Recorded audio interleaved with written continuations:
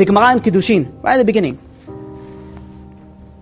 Daf Bet Amar Aleph, goes and says, where do we learn that you're supposed to go, and when you marry a woman, you're supposed to marry her with some sort of money? Now we use a ring, something of a value. And we learn it from Ephron.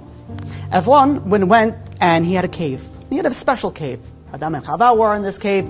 And Avraham wanted to go, and he wanted to bury Sarah in this cave. So he goes over to Ephron, and they want to make this deal. And they make the deal, 400 pieces of silver. They go and they make the deal, and they each walk the separate way.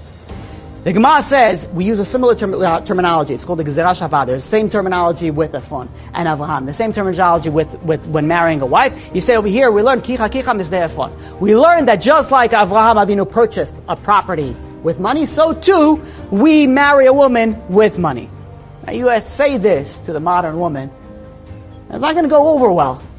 You're purchasing me? Oh, really? You're purchasing me? I purchased you. You're going to be. You can say that to a modern woman? Are you kidding me? So it looks derogatory. Why would the Gemara? There's such a holy union between a man and a woman when they get married, and we're learning this from a real estate purchase. Answer is beautiful. Ephron has a piece of desert that he wants to sell. And he says, and he sells it for an exorbitant amount of money, a tremendous amount of money. Ephron leaves the business deal thinking he just did the $1 million deal. He sold a piece of desert and a cave, for so much money. He won. He is the lucky one of the deal. Avraham Avinu left that business deal. He says, I bought the cave where Adam and Chava is for 400. That's it? He says, I got the best deal.